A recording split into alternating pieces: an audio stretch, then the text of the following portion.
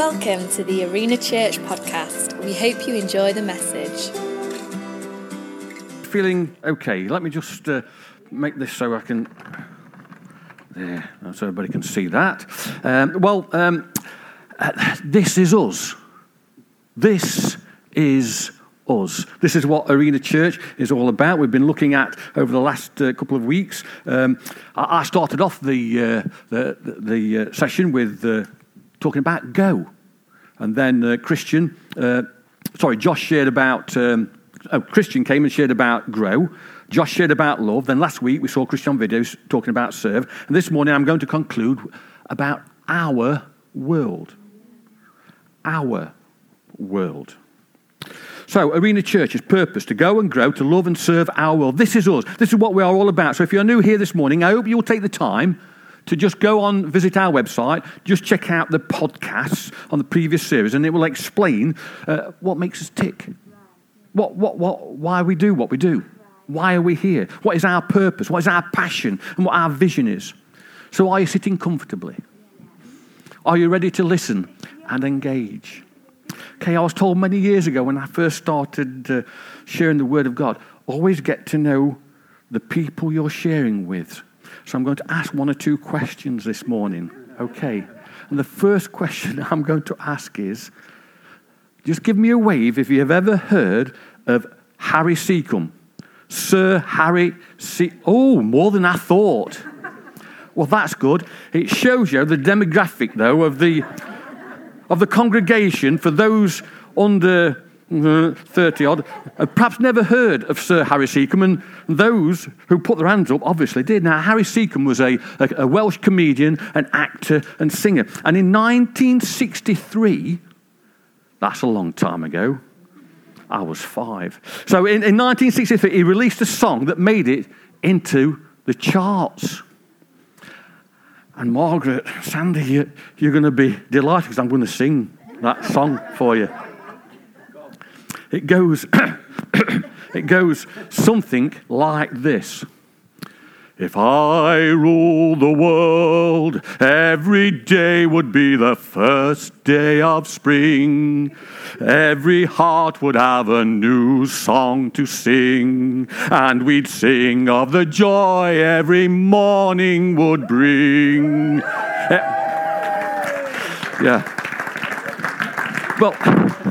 Well, you get the idea. And that song brings back many memories to me because I used to hear my dad singing that in the shower because my bedroom was right next to the bathroom. We lived in a little terraced house, 3 up, 3 down, and every morning he'd sing that song. And I think, oh, Dad, that sounds great. If only you could sing. But I want to ask you a question this morning, an important question, a serious question. What would you do if you ruled the world? Now, that's quite a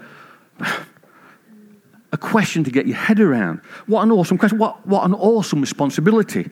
And it seems like a fanciful idea, doesn't it? Well, if I ruled the world. Yet the Bible tells us, in the very first chapter of the Bible, in the book of Genesis, chapter 1, verse 26, hopefully Chris might be able to get this up on screen. It says this. Then God said, let us make mankind in our image, in our likeness, so that they may rule over the fish in the sea and birds in the sky, over the livestock and all the wild animals, and over all the creatures that move along the ground. So God created mankind in his own image. In the image of God, he created them. Male and female, he created them. God blessed them and said to them, be fruitful, increase in number, fill the earth and subdue it. In other words, have dominion over it. Rule over the fish in the sea and the birds in the sky and over every living creature that moves on the ground.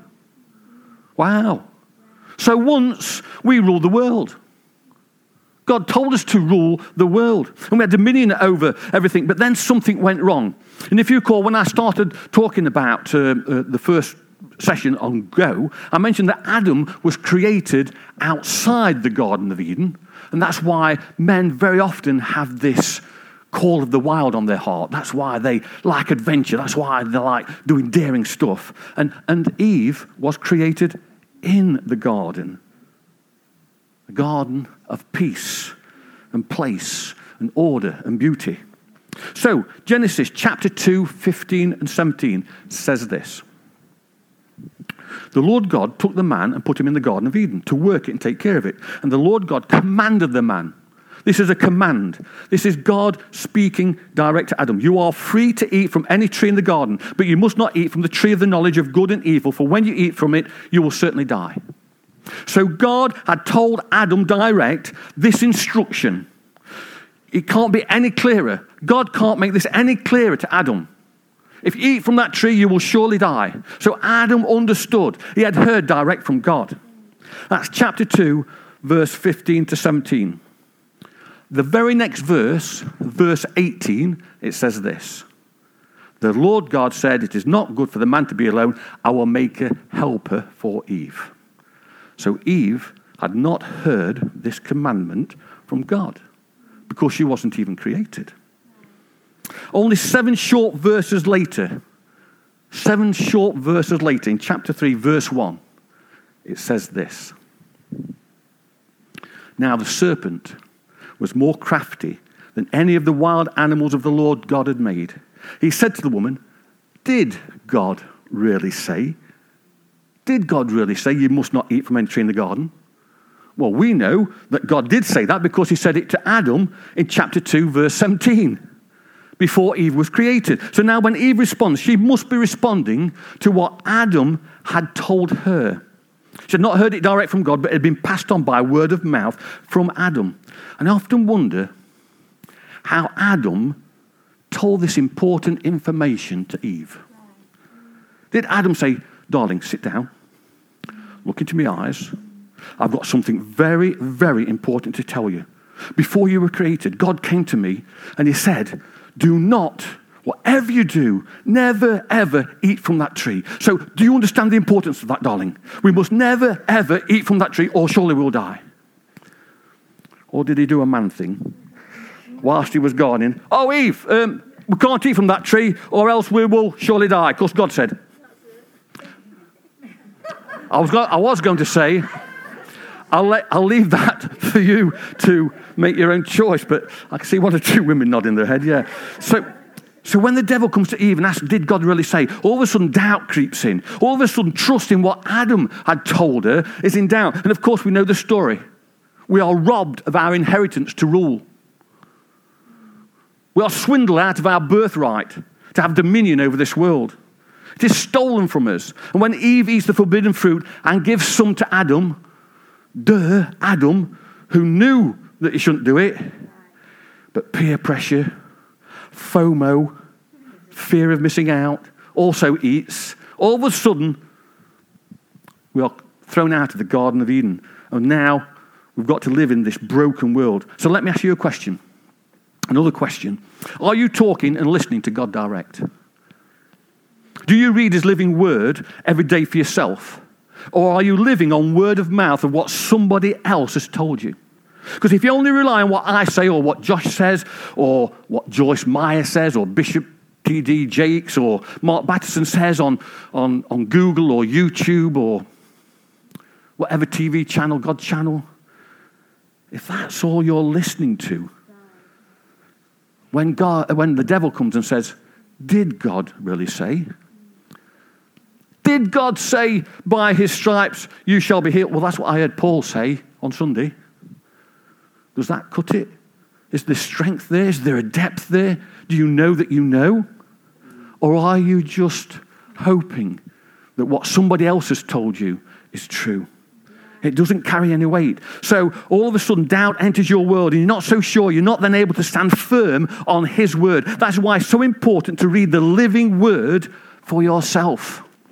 Don't ever underestimate the power there is in this little book, the Bible. It brings life to our soul.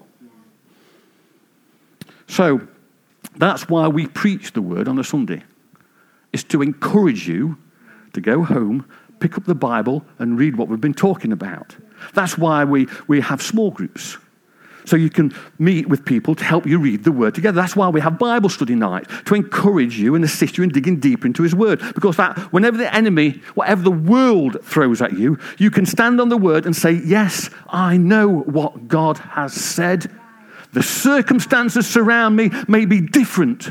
The circumstances surrounding me may be tough and difficult. But I know what the word says, and I'm standing firm on that word. And when the devil comes and says, did God say? You can say with confidence, yes.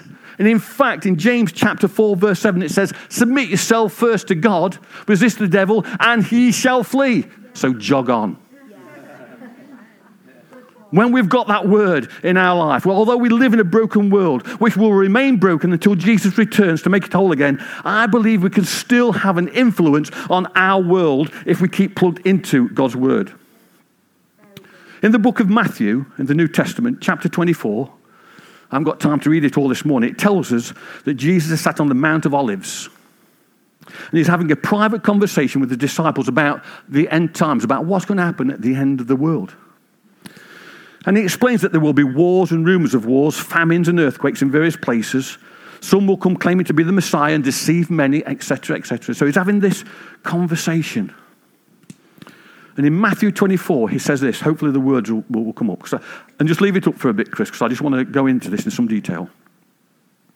And he says this, and because lawlessness will abound, the love of many will grow cold. But he who endures to the end shall be saved. And this gospel of the kingdom will be preached in all the world as a witness to all the nations, and then the end will come.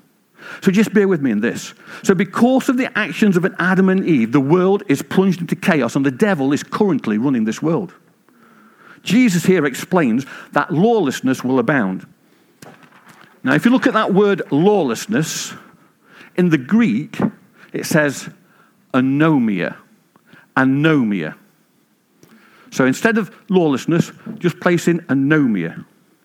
And anomia means this. The Greek word for lawlessness is anomia. Basically means having a mindset where you have contempt for the law. It is a state of mind where you do not acknowledge any rules or conventions. It is a condition without law or being ignorant of it. In other words, you are saying, God, I no longer want your rule in my life. I am going to do what I want to do. I am going to live by my rules. So this lawlessness breaks out. Lawlessness will abound. The love of many will grow cold. Who's the many that Jesus is talking about? Is he talking about the world out there? Well, I don't think he is. Because when you look at the word love, the love of many will grow cold. That word love is agape. Now, Josh, just 2 weeks ago, told us about the different types of love. And let me just remind you, in English, we just have one word called love. But in the Greek, there are 4. So if I say, I love you, darling, that's eros, that's sensual, passionate love. If I said, I love you, Nathan, you wouldn't expect to have that same kind of passion. But if I said, I do love you, Nathan, but that's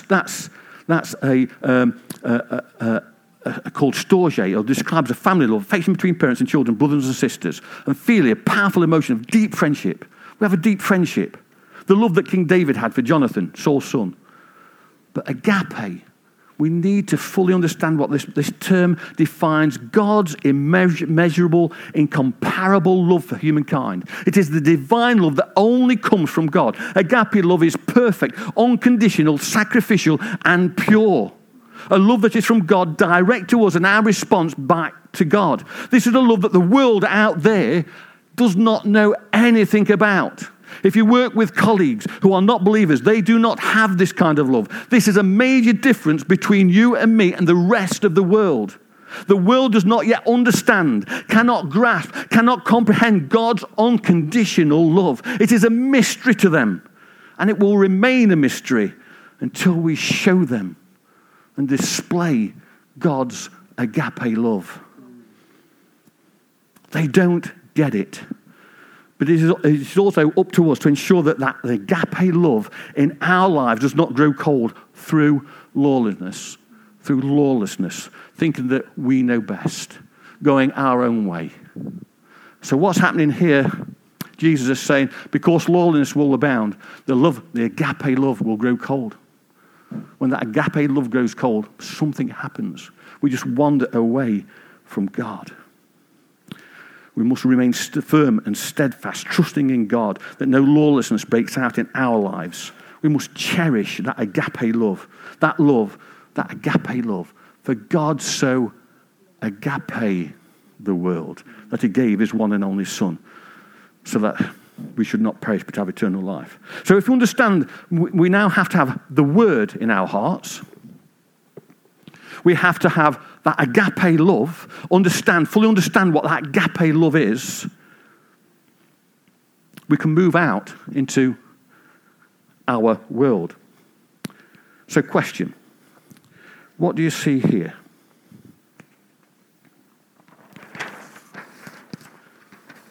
For those who are listening on podcast, I've got a flip chart and I've just put a little dot in the top left-hand corner. So what do you see there? Somebody shout out to me.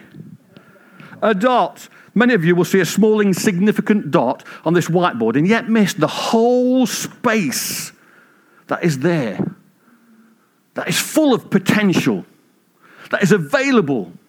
Sometimes we get bogged down by looking at the small and insignificant things in our lives. We miss out on the bigger picture. We miss out on the potential that there is by focusing on a small dot, a small event in our lives that has taken our focus, our time, our energy. Somebody may have said something to you or did something to you that wasn't very nice. And all you can focus on now is what they said or what they did. And you miss out on all the potential that God has got for you. And I hear people say, but it's not fair. No, it may not be fair. Life's not fair. Get over it.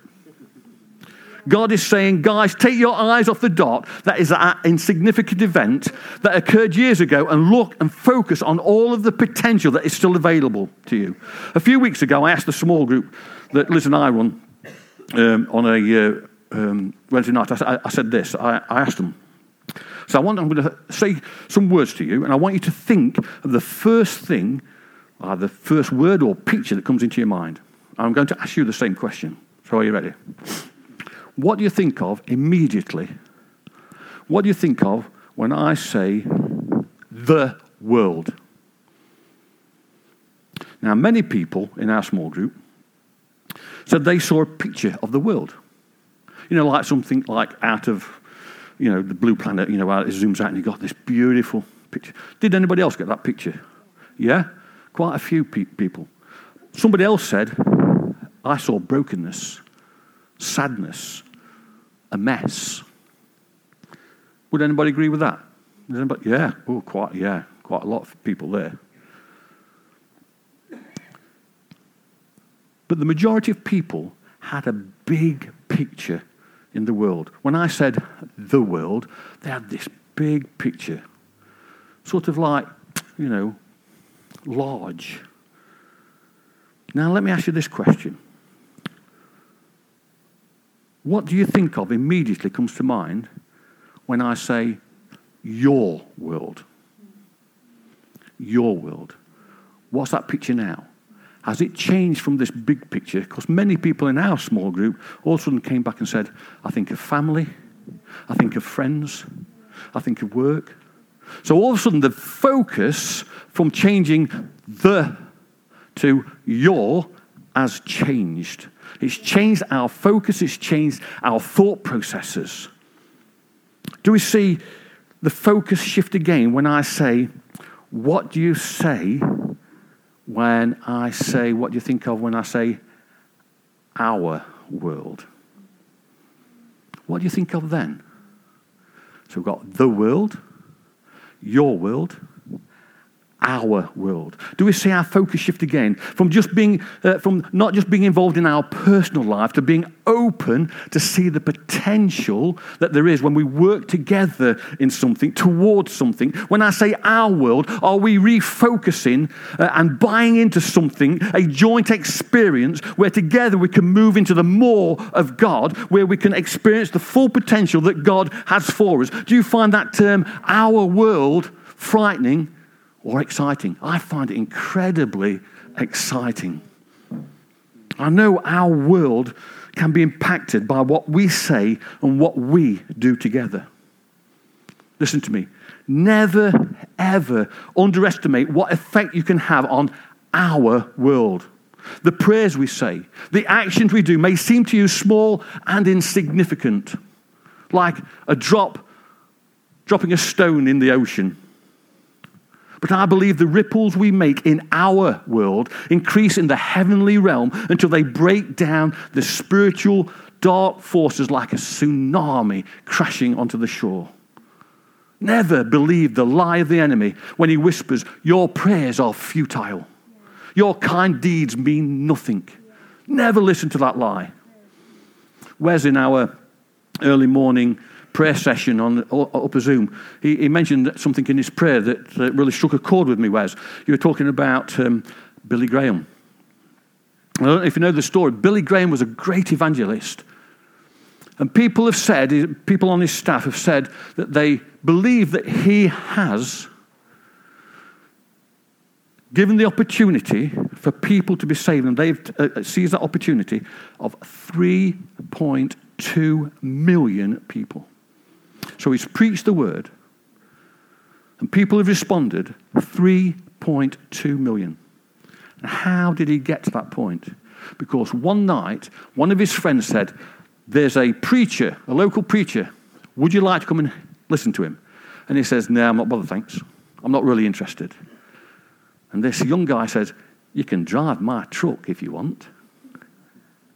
And so Billy Graham says, yeah, all right then. If I can get to drive the truck, I'll go. And he went. This guy just dropped a little pebble, boom, plop, into the ocean. You can drive my truck. And Billy Graham went. And that night, he gave his life to Jesus Christ. And the rest, as they say, is history. Just that small act changed the lives of 3.2 million people. In the book of John, chapter 17, Jesus is praying for himself. Jesus is praying to God the Father, Abba, Father. I am reading from the Message version of the Bible, a modern translation. In the Spirit says this, now I'm returning to you. I'm saying these things in the world's hearing so my people can experience my joy completed in them. I gave them your word. The godless world hated them because of it, because they didn't join the world's way, just as I didn't join the world's way. I'm not asking that you take them out of the world, but that you guard them from the evil one. They are no more defined by the world than I am defined by the world. Make them holy, consecrated with the truth. Your word is consecrating truth. In the same way that you gave me a mission in the world, I give them a mission in the world. I'm consecrating myself for their sake so there'll be truth consecrated in their mission. So here we have Jesus in prayer talking to Abba Father, basically explaining that although we are living in the world, we are not to be of this world. Our mindset should be different from the competitive, dog-eat-dog, backstabbing, grab what you can mindset of the world. Many people are living in a perpetual state of overload, stretching themselves to the limit. As a result, they're on the verge of collapse. Even the atmosphere of the world seems to be charged with all kinds of stress, pressure, discouragement, negativity. But because of his word, because of his agape love, we don't have to operate by the world system. Our attitude and approach should be entirely different. We need to understand that when Jesus accomplished what Jesus accomplished on that cross at Calvary, deprived the world of its power to harm us. Because we are in Christ, we are able to approach such challenges with a firmness, a calmness, a steadfastness, because I know that I stand on the word of God and his love is all encompassing. I find that this intimate prayer that Jesus is having with his Father is amazing. Just think about that for a second. Jesus saying up a prayer to the Godhead, to the Trinity, Father, Son, Holy Spirit, together in prayer for us. They are praying for us, that when we go on mission, wow, how intimate is that? How special is that? It's in a dialogue, privacy of the Godhead in prayer. That's why we go and grow to love and serve our world. The Great Commission that Jesus sent to his disciples Go therefore, make disciples of all nations, baptize them in the name of the Father and the Son and the Holy Spirit, teaching them to observe all things that I have commanded you. And lo, I am with you always, even to the end of the age. That is us. This is what we are called to do. Isn't it time we took back ownership of our world, our rightful inheritance that was swindled from us?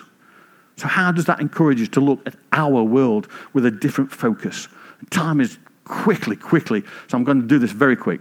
So normally I'm talking about broad brushstrokes, so please forgive me that, allow me a little preacher's license. But many people live in like 4 circles, or what we would call bubbles. We're familiar with bubbles now, aren't we? So we have our social life, our work life, our family life,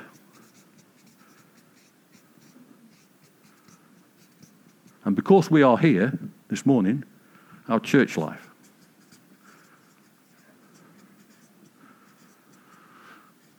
Now, many people live in a very close, tight circle.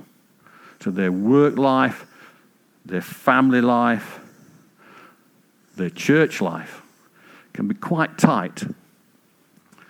And sometimes, if we focus on our work life to the detriment of our social life and our family life, we're workaholic, we're working all hours just to get that position, just to get that power, just to get that finance. I've got to get the latest car. I've got to have the biggest house. And sometimes we focus on that and we miss out on the potential that God has got for us. But when we understand that we've got this agape love in us, what we should be doing is widening our circles. So our social life interacts with our family life, our work life interacts with our family life, and our church life and our social life. So everything, and here's what I call the sweet spot there, where it all comes together. And if we can live in that, where we know that we are affecting our world because Jesus Christ is at the center of it all. You know, do not worry, what shall we eat? What shall we drink? What shall we wear? For the pagans run after all these things. Your heavenly Father knows what you need. But seek first the kingdom and his righteousness, and all these things shall be added to you. So when we put God as our priority, he helps us to shift the focus from the small, from the slightly bigger, into this largeness that God wants for us to live in. That we can affect our world. If everybody lives like this, can you imagine what effect we would have on our community? Does this mean that we all have to leave our homes and become missionaries in China or Africa? No.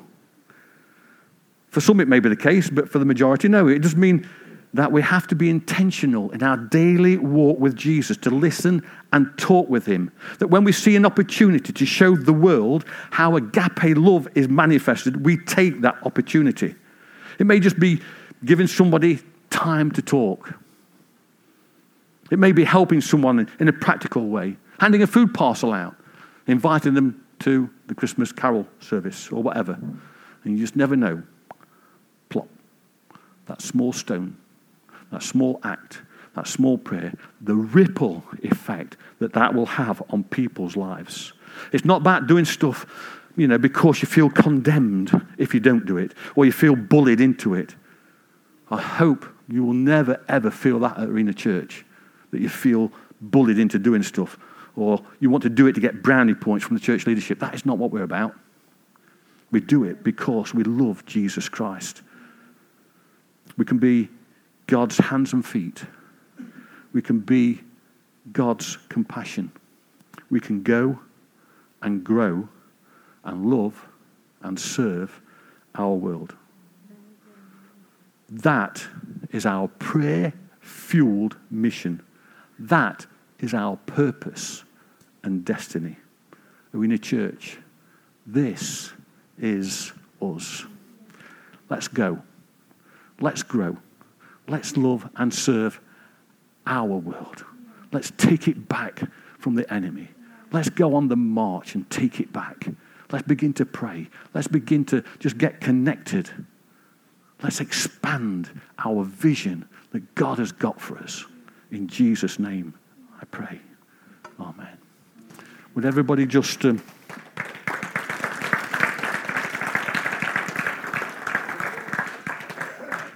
everybody just bow their heads just for a few moments? Let's just pray. I just want to give people a sense of privacy this morning. I know I've quoted a lot of scripture, but I just get a sense this morning that there are some people here that want to do real business with God. So I just want to just ask that this morning, if you've heard something I've said this morning,